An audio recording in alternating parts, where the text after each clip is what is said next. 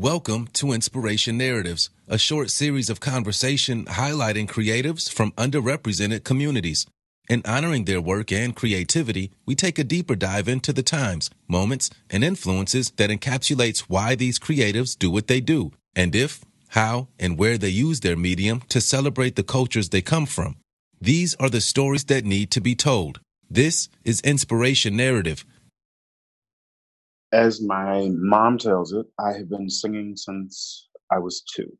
Um, there's no real LGBTQ connection to it. It's just that I come from a family of singers. I come from a family of people who just could sing, from my great great grandmother to my great grandmother, who had a singing group out of Washington, D.C. for, I want to say, they sang together for 46, 47, 48 years. They were called the Jordanettes of Washington, D.C. And um, as the story goes with my mom, our family was getting together to um, get ready for a recital that used to be put on at my great grandmother's church once a year, where she would feature her family and various people in the family who could sing. And they were downstairs in the basement of her house on K Street, 912 K Street, Northeast Washington, D.C. And everybody was singing. And they apparently got to a line in the song, and everybody cut off, and I continued the alto line at the age of 2. And so I don't recall that, but that was the beginning of my formative years in music. And from that, I began singing with the family and began just singing in Washington, D.C. as a young child.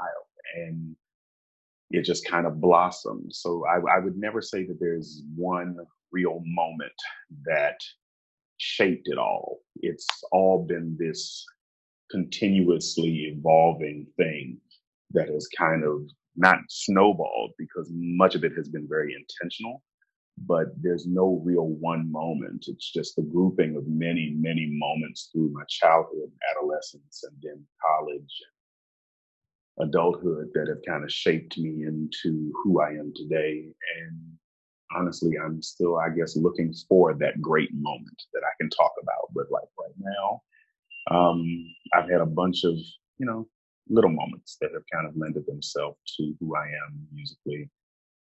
And I think that's pretty much it for that. Awesome. Thank you for sharing that.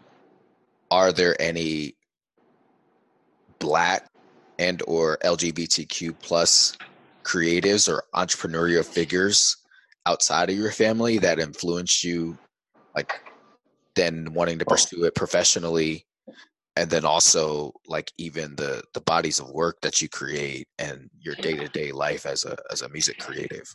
So growing up, one of my major influences was Daryl Coley. He was a gospel singer. He passed actually, I don't know if I can't recall now if it was last year or year before last, but he was one of my major vocal influences. And honestly, there are no individuals who sing, who are Black males, who come out of the church, who have not been influenced by his sound. Daryl Coley was legendary as far as vocalists go. But growing up, I would hear recordings of Donny Hathaway and Sam Cooke. My grandmother was a great fan of Sam Cooke. And, just different people, all of whom lended themselves to my sound, because that's what was around me. That sound was around me, but none more so than Daryl Coley. I can't speak to his sexuality, but I can speak to his musicianship. He ended up coming to my church in DC when I was quite young and ended up being a great mentor to me over the years. But his voice and his vocal stylings and his choices, he was the person who I first recognized could do much more than they were actually doing, but his choices were always so tasteful. And he never oversang. He always sang right in the pocket. He always did just enough to really make the music what it should be in the context of the moment. And he could do everything. He did everything. He's not often credited with doing everything, but he could make his voice do anything. And it was a great instrument. He did it primarily in church, but he also, you know, would do background vocals for different people in different genres. He also did a cameo on The Simpsons. He had a few things, but nobody has influenced me vocally more so than Daryl Coley. Nobody comes even close. I think it's dope that, you obviously being a music artist, lead it, and also a minister of music, and leading the music program at an institution and an organization like First Corinthian is amazing. I feel like gospel music influenced a lot of Black music in general. Oh yeah. However, you have to look at, right, what we look at when we look at this sort of churchy term of like secular music, and you talk about like Donny Hathaway, right? So yeah, like the juxtaposition of, right, you looking at two sort of people, one that I think directly still, both of them directly still influence your day-to-day work as a music creative, but right, like Daryl Coley is, I think, a little bit closer to that, considering his work in gospel music and that being, at the forefront of your day-to-day work. People don't often really know that about me because I am, quote unquote, so churchy. But like what happens in church for me, that's my worship. That's my worship. People who experience me in church rarely get to see me like perform. And there's that side too. Church is not performance for me. Church is my worship. Whether people were there to observe it or not, it would still be the same. It would be everything that you get on a Sunday morning is who I am concerning my worship. But concerning performance, that's something completely different. And Daryl's a part of that performance piece, but there are other people who play into that performance piece vocally. And, but it's weird though, because there must be that dualism. There must be that dichotomy. And there must be also, in my mind, that separation. And that comes from being churchy too. You grow up in church and they tell you, don't be fleshy. Don't let the devil use you. You got, everything has to be for God. And so in my mind, when I am getting up to minister in church, everything has to be about God. And one of the scriptures I use around that is, that no flesh should glory in God's presence. And that's my whole mantra in church.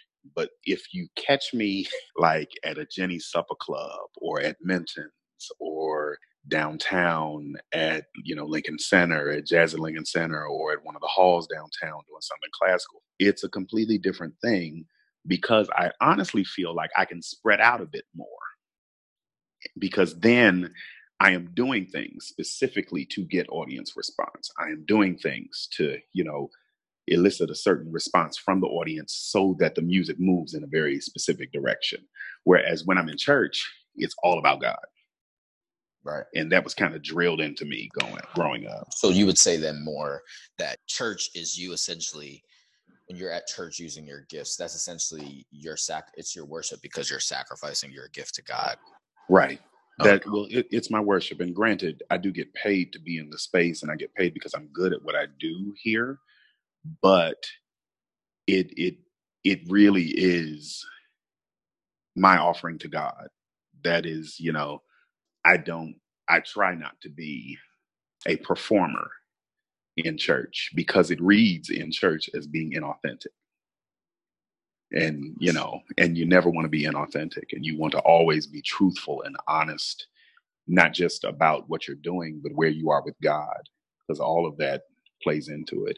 And is that to say that God has nothing to do with anything secular that I do? No, that's not the statement. But when I'm doing things secular, though it may be, churchy quote here, as unto the glory of God, but it is not the same as being in church. When I'm in church, God is my sole focus. But when I am not in church, my focus becomes more, okay, let me get this vocalism right. Let me make sure I'm landing this correctly. Okay, how did this run come out? How is this melisma doing? Okay, this turnabout right here. Let me make sure, it's a much more about perfection, much more about, you know, wowing as a vocalist. Do you use music and just your medium as a performer, as a writer, and even I was talking to somebody as a creative and as an artist, you kind of unintentionally get launched or thrown into the realm of entrepreneurship. And I think a lot of people don't look at artists as entrepreneurs. Mm-hmm. So thinking about like those sort of three things of like writer, performer, musician, entrepreneur, those four things. Sorry. Would you say you use your medium, either one of those, or just music in general, to celebrate either your Blackness or either your pride, right? Being a part of the LGBTQ community? I think some people definitely intentionally use, and that's not why they do it, but they use their gifts to celebrate the cultures that they come from. So do you use that?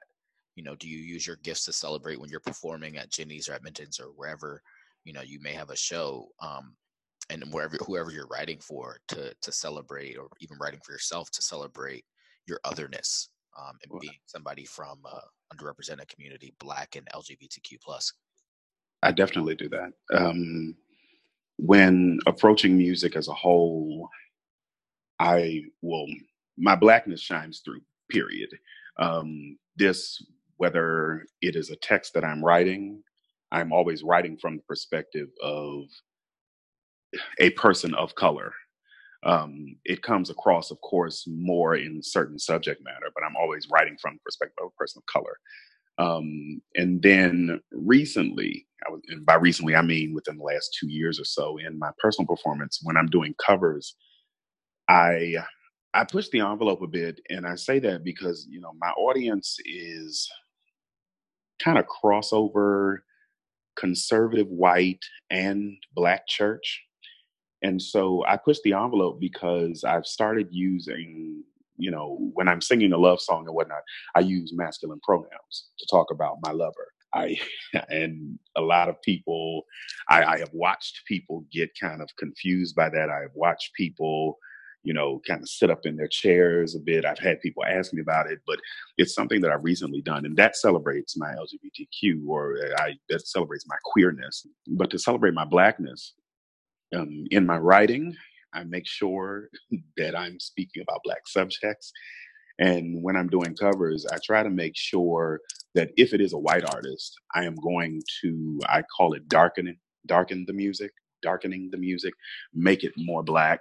This by way of rhythmic choices, syncopation, the way I'm going to approach the text, the way I'm going to approach the music, or I'm going to just use Black composers.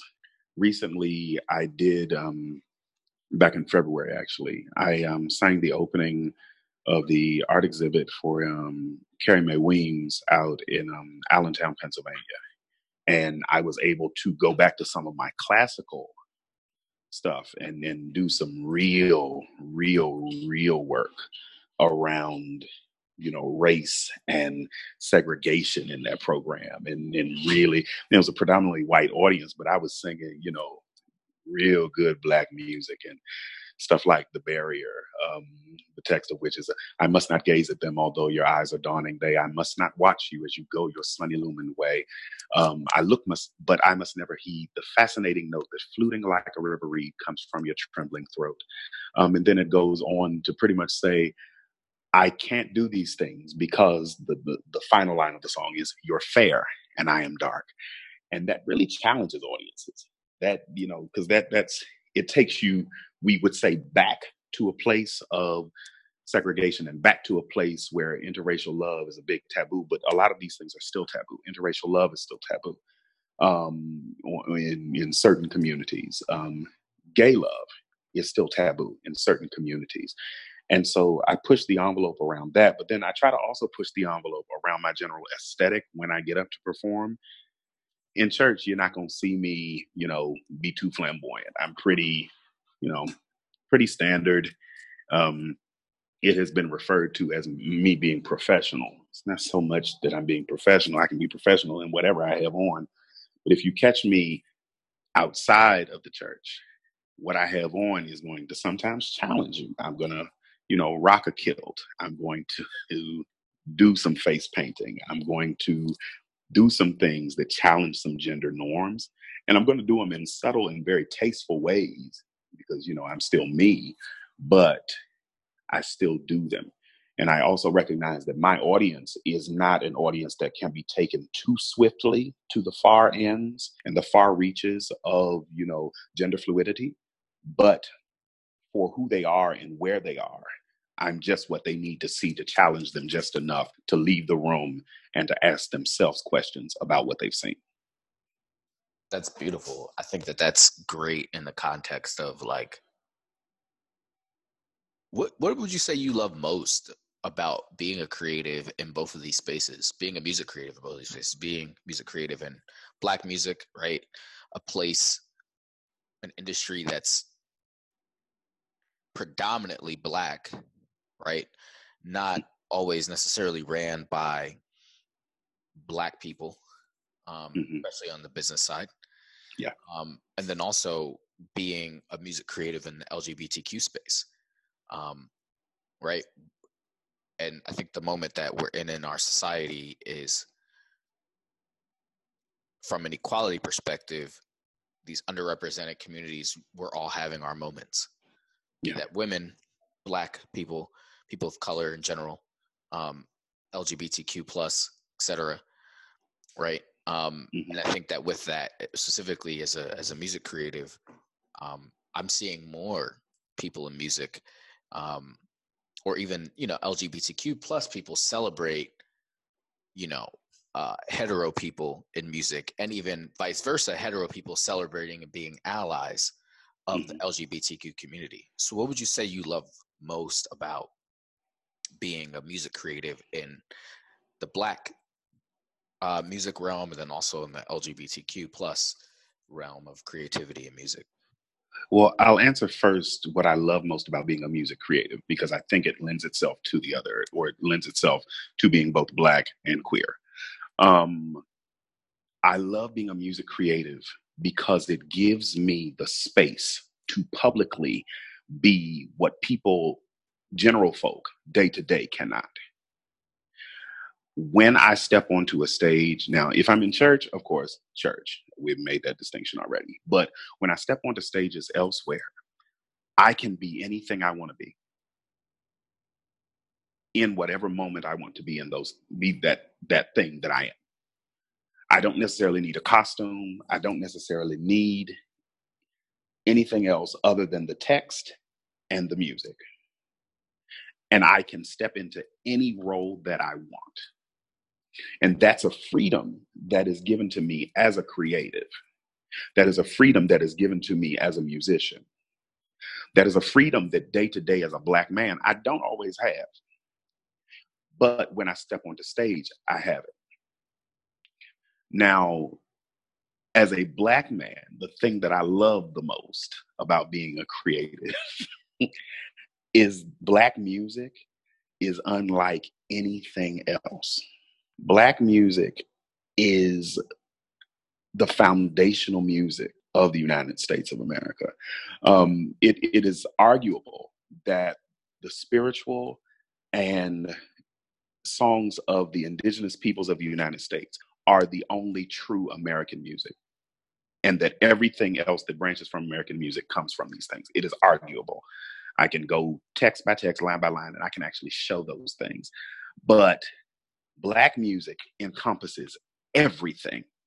And I can be everything musically because of that. Nothing says that I have to only sing soul. Oh no, I can pull you all in and I can sing this rock song because this is our music too. I can pull you all in and I can sing this jazz song because this is our music. I can pull you all in and I can sing this classical song because we are there too. There's so many different facets, but I can do all of these things and be hella Black. And I love that. And I love being able to challenge audiences like that. I love being able to challenge audiences and sing something in Russian And they're like, what is this? And then I tell them the text, but then I'm like, but I'm singing it in Russian. Are you all okay? Good. Be okay. And if you're not okay, learn to be okay in this moment, because it is, it's just a great moment. I love being able to challenge people like that. Being able to challenge, or as a queer man, I think right now I am still reveling in the freedom of the pronouns. And I know that's a small thing for some people, but it's a big thing for others. But it's right where I need to be in this space. The fact that I am a man and I can get up and I can sing Prince's Adore You and say, until the end of time, I'll be there for you. You are my heart and mind. I truly adore you. And I can be talking about a man. The fact that I can get up and I can sing Daniel Caesar's Best Part, and I can be talking about a man. The fact that I can get up and I can sing, there's a Patti LaBelle song, Lord, what is that Patti LaBelle song? Oh, If Only You Knew. And I'm talking about a man, and I make it very clear that I'm talking about a man when I do these things. That is freeing. And I love that freedom. I love the fact that I can do that, and not even just to challenge the audiences, but for my own soul, because I must first be true to me as an artist. And so those are the things that I love the most. That's beautiful. Thinking about Mm-hmm. June, it's 50th Stonewall anniversary. Mm-hmm. That's a big thing for the LGBTQ plus community. June is also Black Music Month. What does June mean to you when you think about Black Music Month and Pride Month? This is an interesting question. Because I am a Black musician and because I am always immersed in music, every month is Black Music Month. and I am intentional about that because, going to Morehouse and working with people like Dr. Uzi Brown and Dr. David Morrow and Dr. Calvin Grimes, they taught us that as Black musicians, it was your responsibility not only to know the music of Black people, but as Black musicians, you must know the music of everyone: white people, Eastern music forms, African music forms, Black American music forms. You had to know the music of everybody. You had to become somewhat of an ethnomusicologist unto yourself. And so every day I encounter Black music. It does not matter the season, it does not matter the month. Every day I encounter Black music. Because of now how I live my life, June is, interestingly enough, the only month that I am truly reminded of the fullness of my gayness. I don't know if that really makes sense in the way that I want it to, but it does. Like every day, I'm a Black musician, and every day I'm a Black gay musician. However, my gayness is not really highlighted unless I choose to intentionally do it and really, really think out how I'm going to do it. And I do it in performance, but in June, I get to, participate in events and whatnot and parties and whatnot, where I get to don this rainbow flag with the Black and brown stripe. I get to be just a bit more flamboyant. And so June for me, I'm going to lean more toward the LGBTQIA plus side. It represents freedom. And it represents a freedom that I have not always had. I have always been a Black man. Then I was next a Black musician. Now I happen to be a Black musician who is gay. And so because of that, that last feature for this month in particular, even if I weren't gay, I'd still be a Black musician. And every day would still be Black music. Black Music Day, every month would be Black Music Month. But there's a different type of freedom now that I move in June because it is Pride. And so it represents this emerging, this coming into oneself.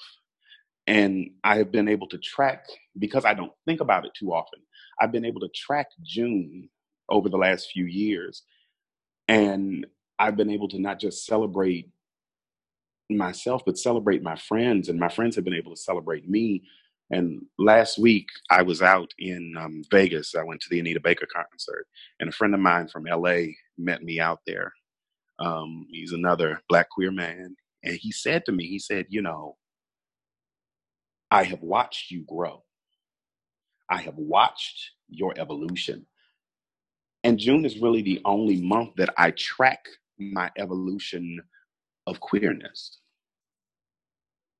with reminders on Facebook of pictures that come up and whatnot. And I'm able to look back over the years to before I came out and be like, oh, okay. And then to look at different statements that I've made each year and just to see how far I've come.